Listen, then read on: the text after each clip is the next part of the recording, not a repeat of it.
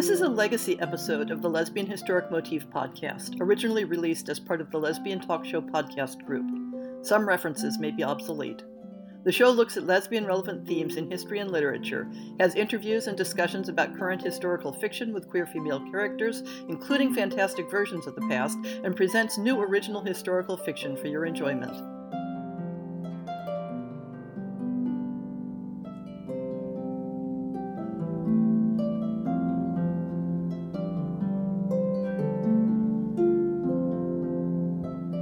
Last week, we had Catherine Lundoff on to talk about her own writing. This week, she comes back to participate in our Historic Book Appreciation feature, where she squeezes about her favorite books with queer female characters in historic settings.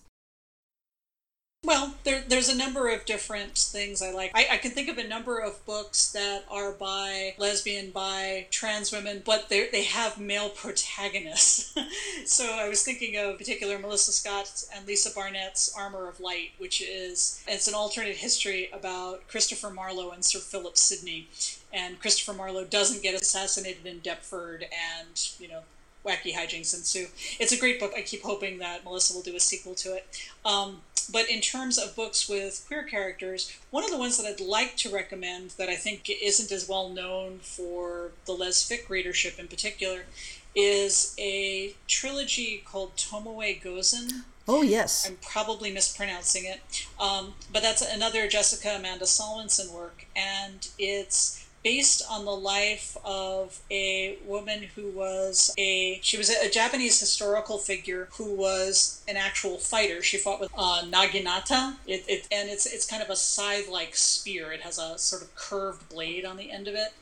And she was, at various times in her life, both a nun and a fighter who was involved in all of these different political things that were going on in the time period. And in the course of the three books, she is revealed to be bisexual by contemporary standards again. And I don't remember if she's a lesbian or not. I'm thinking that she's bi, because I think she does have one romance with a man. They're very, very rich books. They're very interesting. They've been out of print for a while, which is unfortunate, but they may be available in ebooks. A lot of things are coming back in ebook. So that's probably one of my favorites of the historical end of things that I can think of off the bat. I, of course, enjoy your books as well, because Ruritanian romances are just fun. They're just great books. Presumably, the people listening to this are already reading your books, I hope. Yeah, and I'm trying to avoid having the book squee part of the podcast to be just an appreciation of my books, because that looks bad. I can see that. Emma Donoghue, has got to be one of my favorite authors. Slammerkin. I think I cried all the way through the last third of Slammerkin, and I am not somebody who weeps much.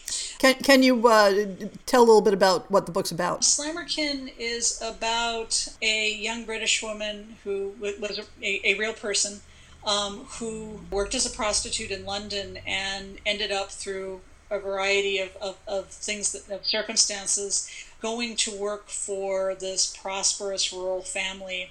And somewhere along the line, things went hideously awry, and she ended up being accused of murdering her mistress, and she ended up hanging for it.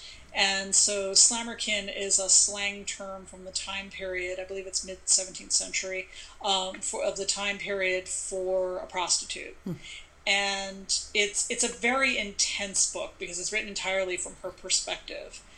Donoghue is very sympathetic toward all of the different things that this woman would have had to mesh together to make it work, to go from a reasonably prosperous career as a prostitute in London to being a servant in the country, and where that went wrong. Mm-hmm. And it's a very interesting book. It's a very intense read.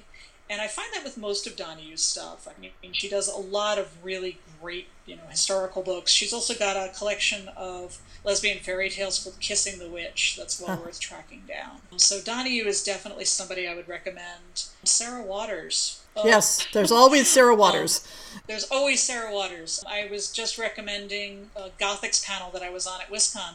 I was recommending Affinity, which is her novel about the seance and spiritualist movements in Victorian England. And it's about a woman who is queer, but is from a noble background and has to kind of pass herself off as continually ill and always going to these seances, and she gets sucked into this sort of criminal underworld that also accompanied the seances and so forth. It's beautifully written. It's well worth tracking down. I know Fingersmith gets a lot more play of her novels of the time period, but I think Affinity is also very, very good. And I think, between the two of them, they're amazing, amazing authors. So glad I discovered them when I did. Well, thank you so much for sharing some of your favorite queer female historical fiction with us.